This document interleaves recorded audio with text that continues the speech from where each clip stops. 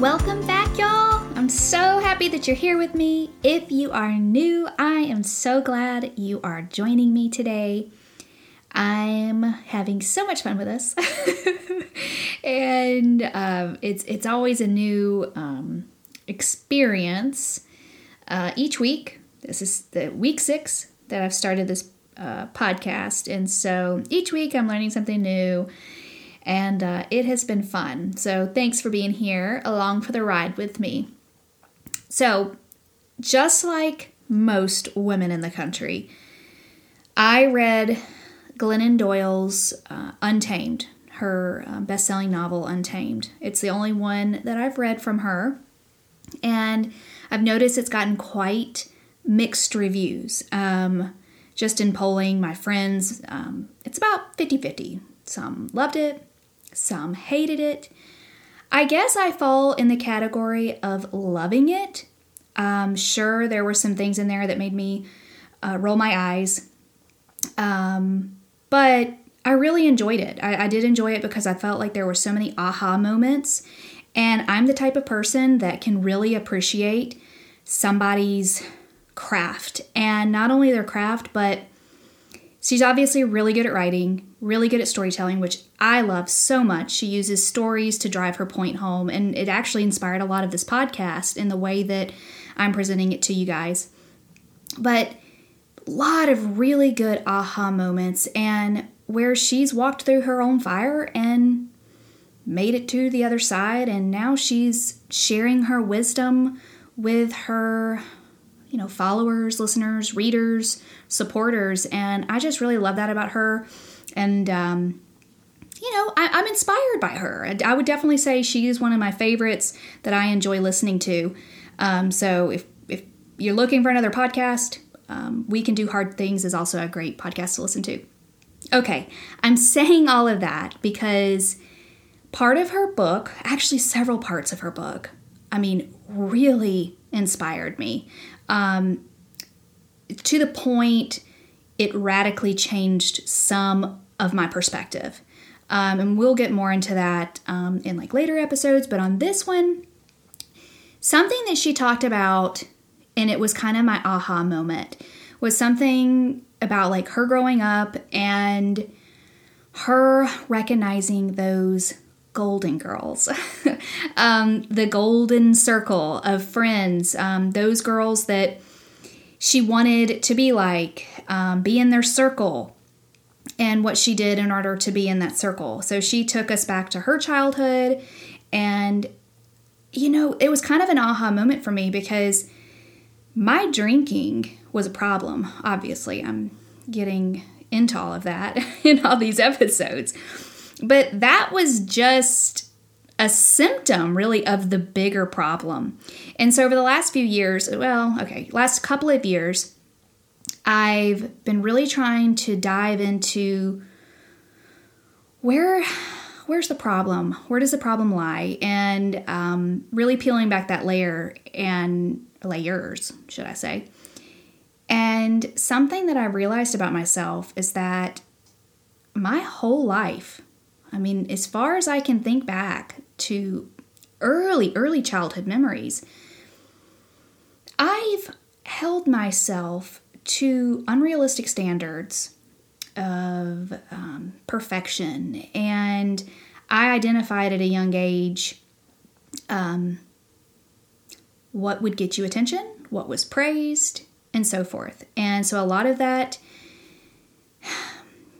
has affected me in a way that I'm now having to unlearn some things. And that's kind of what Glennon Doyle talks about in her book Untamed, is basically you've been conditioned your whole life. And so we got to peel back those layers to see why you think how you think, why do you engage in harmful behavior, why you do the things you do, why do you believe the things you believe. And so it's just really been kind of that springboard for me to start really thinking more about why is it that I believe the way I believe, the way I think, and behave the way I behave, and especially over all these years.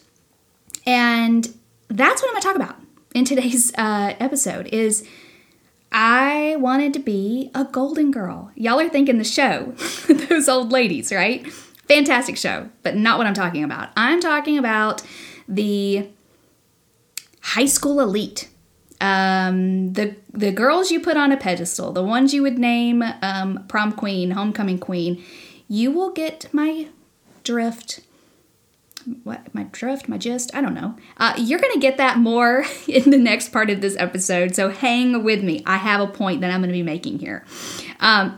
Look, before you forget, make sure you hit that follow button on your preferred listening platform. This ensures you don't miss an upcoming episode, and I really appreciate the support. Also, if you are enjoying the podcast and finding value, please leave me a detailed review. It will help increase awareness and get the show in front of more people. This week, I'm going to read one of the reviews I received, and it just brightened my day, y'all, and confirmed why I'm putting so much emphasis on this project. All right, so here it goes. Absolutely love listening to your journey because it's so real, raw, and relatable. I believe there's so many of us out there who can relate to you and need the encouragement to discuss our struggles. That just makes my heart so happy. So thank you so much to the listener who wrote that review. It means a lot to me, and I know it will help bring more awareness to our mission. So again, your detailed reviews help so much. So if you could take a couple of minutes to do that, please feel free to do that, and then maybe on the next episode, I'll read your review. All right, with that being said, grab a big glass of tea, make it extra sweet, and let's jump into today's show. You're listening to Southern, Social, and Still Sober, and I'm your host, Emily Chandler. I mentioned last week I'm a former beauty pageant winner. It's true. 5 judges deemed me sparkly and golden enough to be awarded a high honor that involved judging me on my charisma in an interview and poise on stage. Now, most people won't call what I won a beauty pageant because it's an outdated term. So most call it a scholarship program or whatever. But if it isn't a beauty pageant, why the need for so much glamour and a big emphasis on image? That pageant I competed in high school was the beginning of my golden years and everything I thought I ever wanted. To be validated that I was worthy enough for an esteemed title amongst my peers. I worked harder at that pageant than maybe anything else I've ever done in my life. I'd practice my poise walk down the halls of my high school.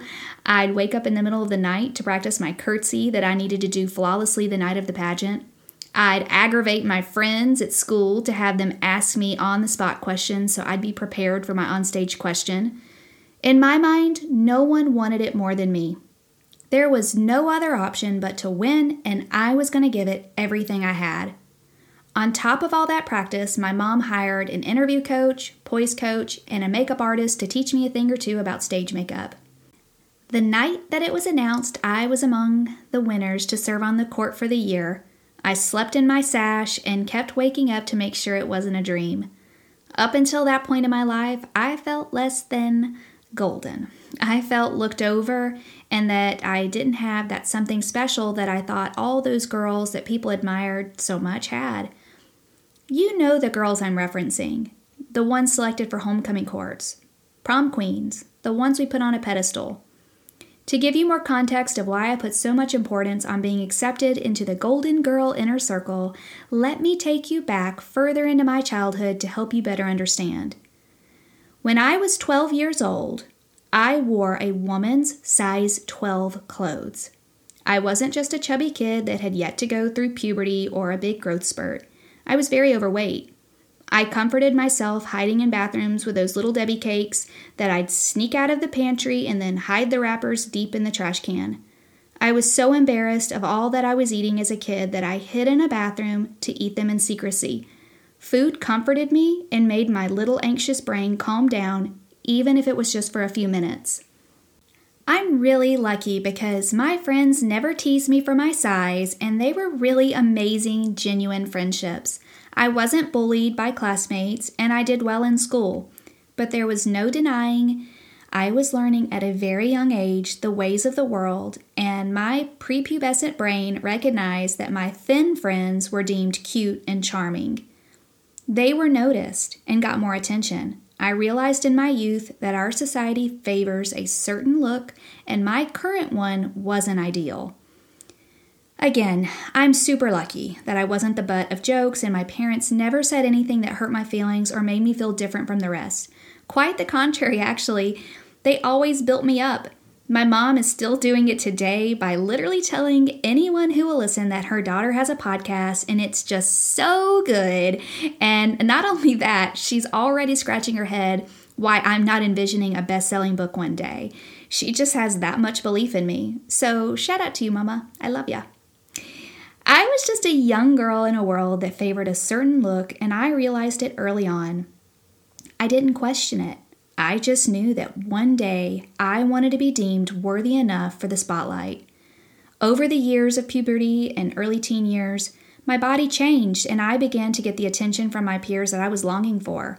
It seems silly to have to go back here and relive this with you guys, but this is where it all started. The idea of perfectionism. The realization that in order to get what I wanted out of the world, I needed to devote myself to the unrealistic standards of the world and embody its holy grail of perfectionism. Say the right things even if it wasn't how I felt. Act in a way even if it meant not being true to my values. And dress in a way that got attention and praise. This was the mindset that carried me all the way into my late 20s. Sure, it awarded me opportunity, attention, and social gains, but it came at a heavy cost. You heard earlier that I've been super anxious my whole life. I realize now how it's genetic and conditioned. Anxiousness and pressure to be a certain way is a heavy burden to carry, and alcohol did a fantastic job of lightening my load. When I tell y'all that it was my best friend, I'm not lying. I had been holding myself to unrealistic standards for years and about to cave to the pressure until I met my best friend, alcohol, at 16. It was like, where the heck have you been my whole life? Those sips turned into gulps, turned into boxes of wine, and it made me feel like I could conquer the world. My brain lit up like a Christmas tree, and all the anxiousness and feelings of immense pressure melted. I felt like I could be the exact person I had been longing to be for so long. My standard of perfectionism in my life was supported by the amount of alcohol I consumed because it no longer felt hard. I had the magic pill to ease my weary mind. I felt confident, sophisticated, charismatic, smart, and charming while I drank, and more importantly, I felt like I was finally in. Those girls I admired had everything I wanted, and now I could have it too, as long as I drank. Are y'all just as concerned as I am? You're listening, and I'm speaking this, and yeah, I'm concerned for my former self. This all started when I was just a young girl. I was so sick in my mind by being fed the garbage of our world that they push at young women, and no one knew because I was so good at hiding it. I can't remember a time in my life that I didn't put immense pressure on myself and that I wasn't plagued by anxiety. I just hid it really well. I smiled when I was supposed to smile and cried to myself behind closed doors. The gift of peace came to me around the age of 30. I'm 32 now, so I'm still reeling in the glory of what peace in your life truly feels like. I'm no longer buying into unrealistic standards of perfectionism, and I'm over giving the beauty pageant answers. These past 2 years, I started experimenting of saying what's really on my mind, and it has been extremely liberating. I literally pat myself on the back and say, "Good job, Emily," when my body does not go into freak out mode over minor inconveniences, or when I don't wake up with clammy hands and a pounding heart. Life with anxiety is exhausting. The majority of my life has been spent resisting it and doing anything I could do to avoid it, even if that meant self-harm, over-consuming alcohol, or being really mean to myself with negative self-talk. There were days when I'd look in the mirror and grabbed at parts of my body that I didn't like so hard that I'd bruise myself. Now I take time to look at myself in the mirror right out of the shower and say, "Wow, look at you. You're looking like a strong, confident woman." Or I'll be lying in bed and put my hand over my heart and the other one on my stomach, almost as if I'm giving my body a slight squeeze, and quietly whisper, "You're doing a good job. You, my kind and loyal body, are doing so well.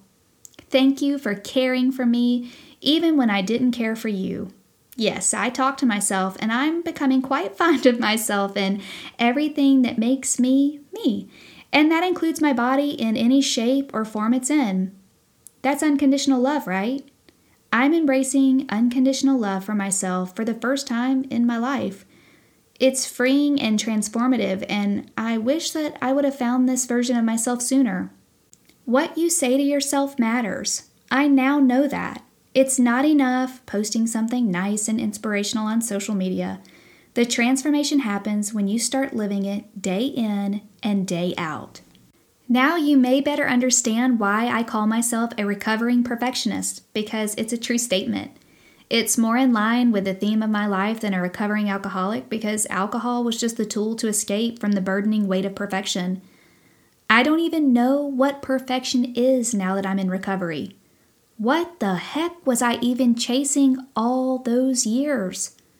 Right now, today, I feel closer to the person that I am than I ever have been before.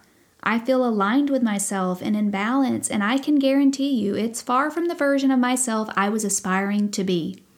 Most days, I miss a workout because I just simply don't want to go. I don't want to sweat. My house is less clean than it was in the past. I make up my bed less days than I did when I drank. My waistline has shrunk and my waistline has grown, but nevertheless, my confidence remains steadfast. My teeth are stained from the coffee I enjoy every morning, and I'm not concerned with bleaching those stains out. And I'm not giving it up, and I am not going to drink hot coffee through a straw. Just not going to do it. I haven't returned calls to some friends, and there's more catch-up I need to do in terms of keeping connections alive. I don't eat well all the time. I really like oatmeal pies, and I don't want to stop buying them for the sake of having a quote-unquote cleaner pantry or whole pantry or whatever they call it. I actually cook less these days and opt for easier meals. I'm not as rigid with my productivity level and actually feel less productive, but you know what? I'm at peace. I'm happy. I'm kinder to myself. I'm making time with my loved ones more of a priority. I don't feel the need to escape all the time. Sure, there's days I dream about packing a bag and heading for the border to warmer temps and bluer water, but I don't feel like I need to escape with the poison I was drinking every day. Life still stresses me out, but I'm here participating and I'm really proud of myself. So again, I'm patting myself on the back as I speak and saying, "Good job, Emily." You're listening to Southern, Social, and Still Sober, and I'm your host, Emily Chandler. The journey to finding this peace I mentioned earlier in this episode took me a while. The first year that I stopped drinking, it felt like I was white-knuckling life and just dodging triggers. I was just hanging on for the ride of my life, and I wasn't interested at all in sitting with my feelings. The alcohol was no longer in my life, but the burdening anxiety and unrealistic standards I held myself to still plagued me. Not much changed for me emotionally my first year. It was like I was trying to outrun a tidal wave that was just about to hit and completely destroy me. Something that Glennon Doyle said in her book Untamed that still resonates with me and I carry with me every day is, being fully human is not about feeling happy. It's about feeling everything. All of my life, I dodged any unpleasant feeling. I didn't want to feel. I didn't want to feel the hard things. I thought that was a bad thing. Being upset, angry, sad, anxious. I felt like a failure for having those bad days or bad feelings. And now I know that that's just normal. It's part of it. And the more I resisted, the less happy I became. And then obviously I started to go to things that were more destructive than helpful. I was afraid of being bored. I was afraid of sitting with my feelings because since I was 16 up until about 29, the pattern I found myself in was have an unpleasant feeling, don't get curious about it, just go get a drink. Go get something to distract yourself. Food and alcohol, primarily alcohol, was always my distraction.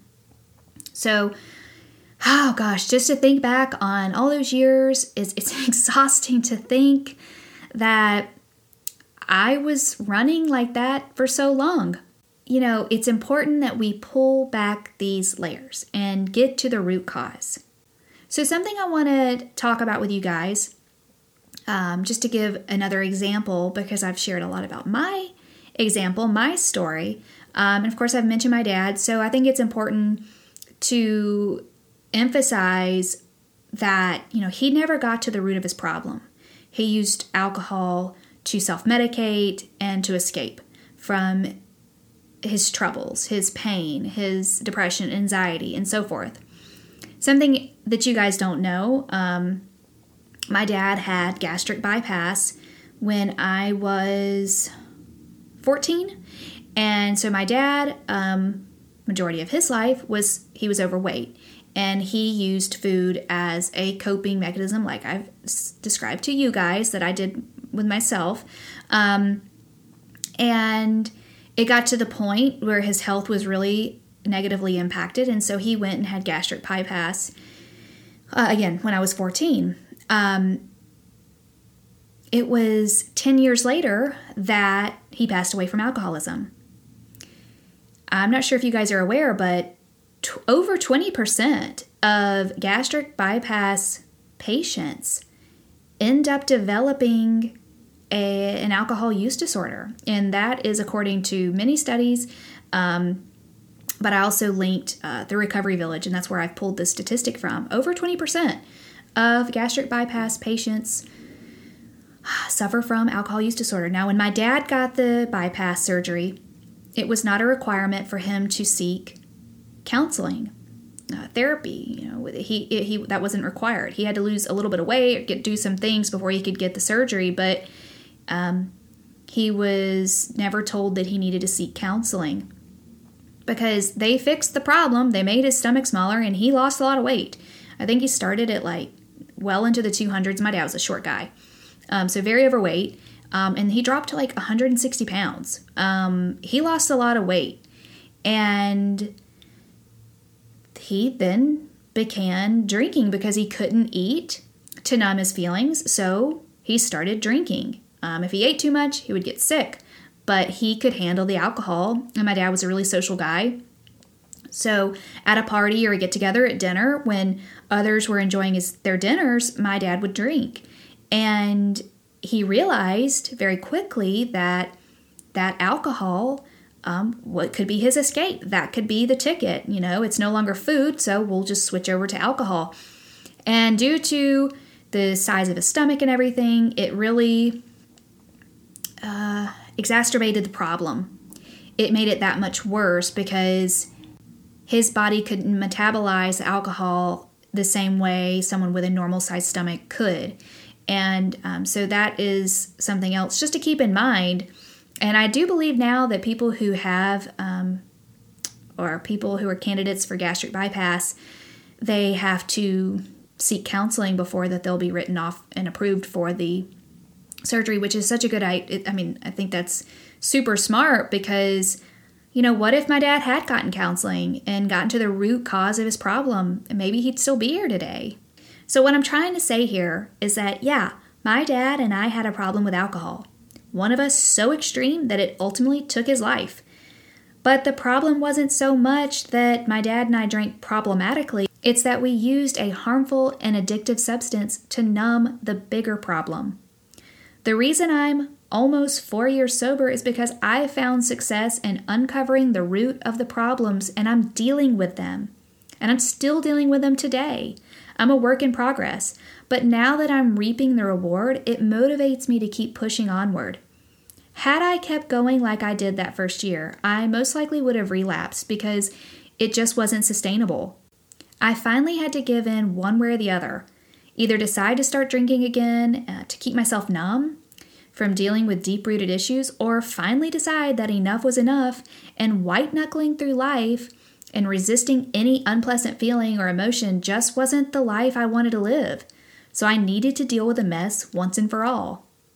When I opted for the latter, I was met with a tidal wave that about knocked me off my feet. When you've spent nearly half of your life drinking to avoid any unpleasantry, you've got a whole lot to learn in terms of getting comfortable with your own thoughts and emotions. My crutch was gone, and it was time for me to learn to walk steady on my own 2 feet again. It's been a really eye-opening, frustrating, and rewarding walk, and there's still so much to grow from here. In upcoming episodes, you'll hear more of what these last couple of years have looked like for me in terms of recovery. You're listening to Southern, Social, and Still Sober, and I'm your host, Emily Chandler. I mentioned to my mom how I was feeling a couple of weeks ago and that I'm just so overcome with emotions all the time. And she comforted me by saying, "You're just thawing out. It's okay. You're thawing out from being so numb to your feelings and emotions for so long. You're coming back and into your own again." When I think about her words and how she said it, it reminds me of the snow in the mountains being met with the warmth from the sunshine in early spring. It begins to melt and streams begin to swell and run rapidly, and oftentimes underneath that snow is new growth of what's to bloom in the coming weeks. My heart and mind is being met with warm sunshine, and I'm thawing out and getting ready to bloom. I set impossible standards for myself and nearly drowned myself in alcohol. I tried to keep up in a world that has unrealistic measures of success. Success, like beauty, is in the eye of the beholder. You define your success and happiness. Learn from me and don't fall victim to toxic beliefs. If how you're living, what you're doing, is costing you your peace, it's too expensive. Give yourself permission to make the necessary changes. Thank you so much for being here with me today. I hope you found value from this episode, and I hope you'll be back next week. Please share this with your friends and loved ones and anyone that you think could be comforted and helped by my story. Please subscribe and take a minute to review this podcast. It helps me so much and will help me spread the word. You can find a transcribed version of every episode on my website at southernsocialandstillsober.com, and more info in the show notes along with the show's contact info. I'd love for you to submit feedback, make comments, ask questions, submit suggestions, or even just to connect and say hi. Thank you again from the bottom of my heart. Looking forward to next week. Until then, cheers y'all.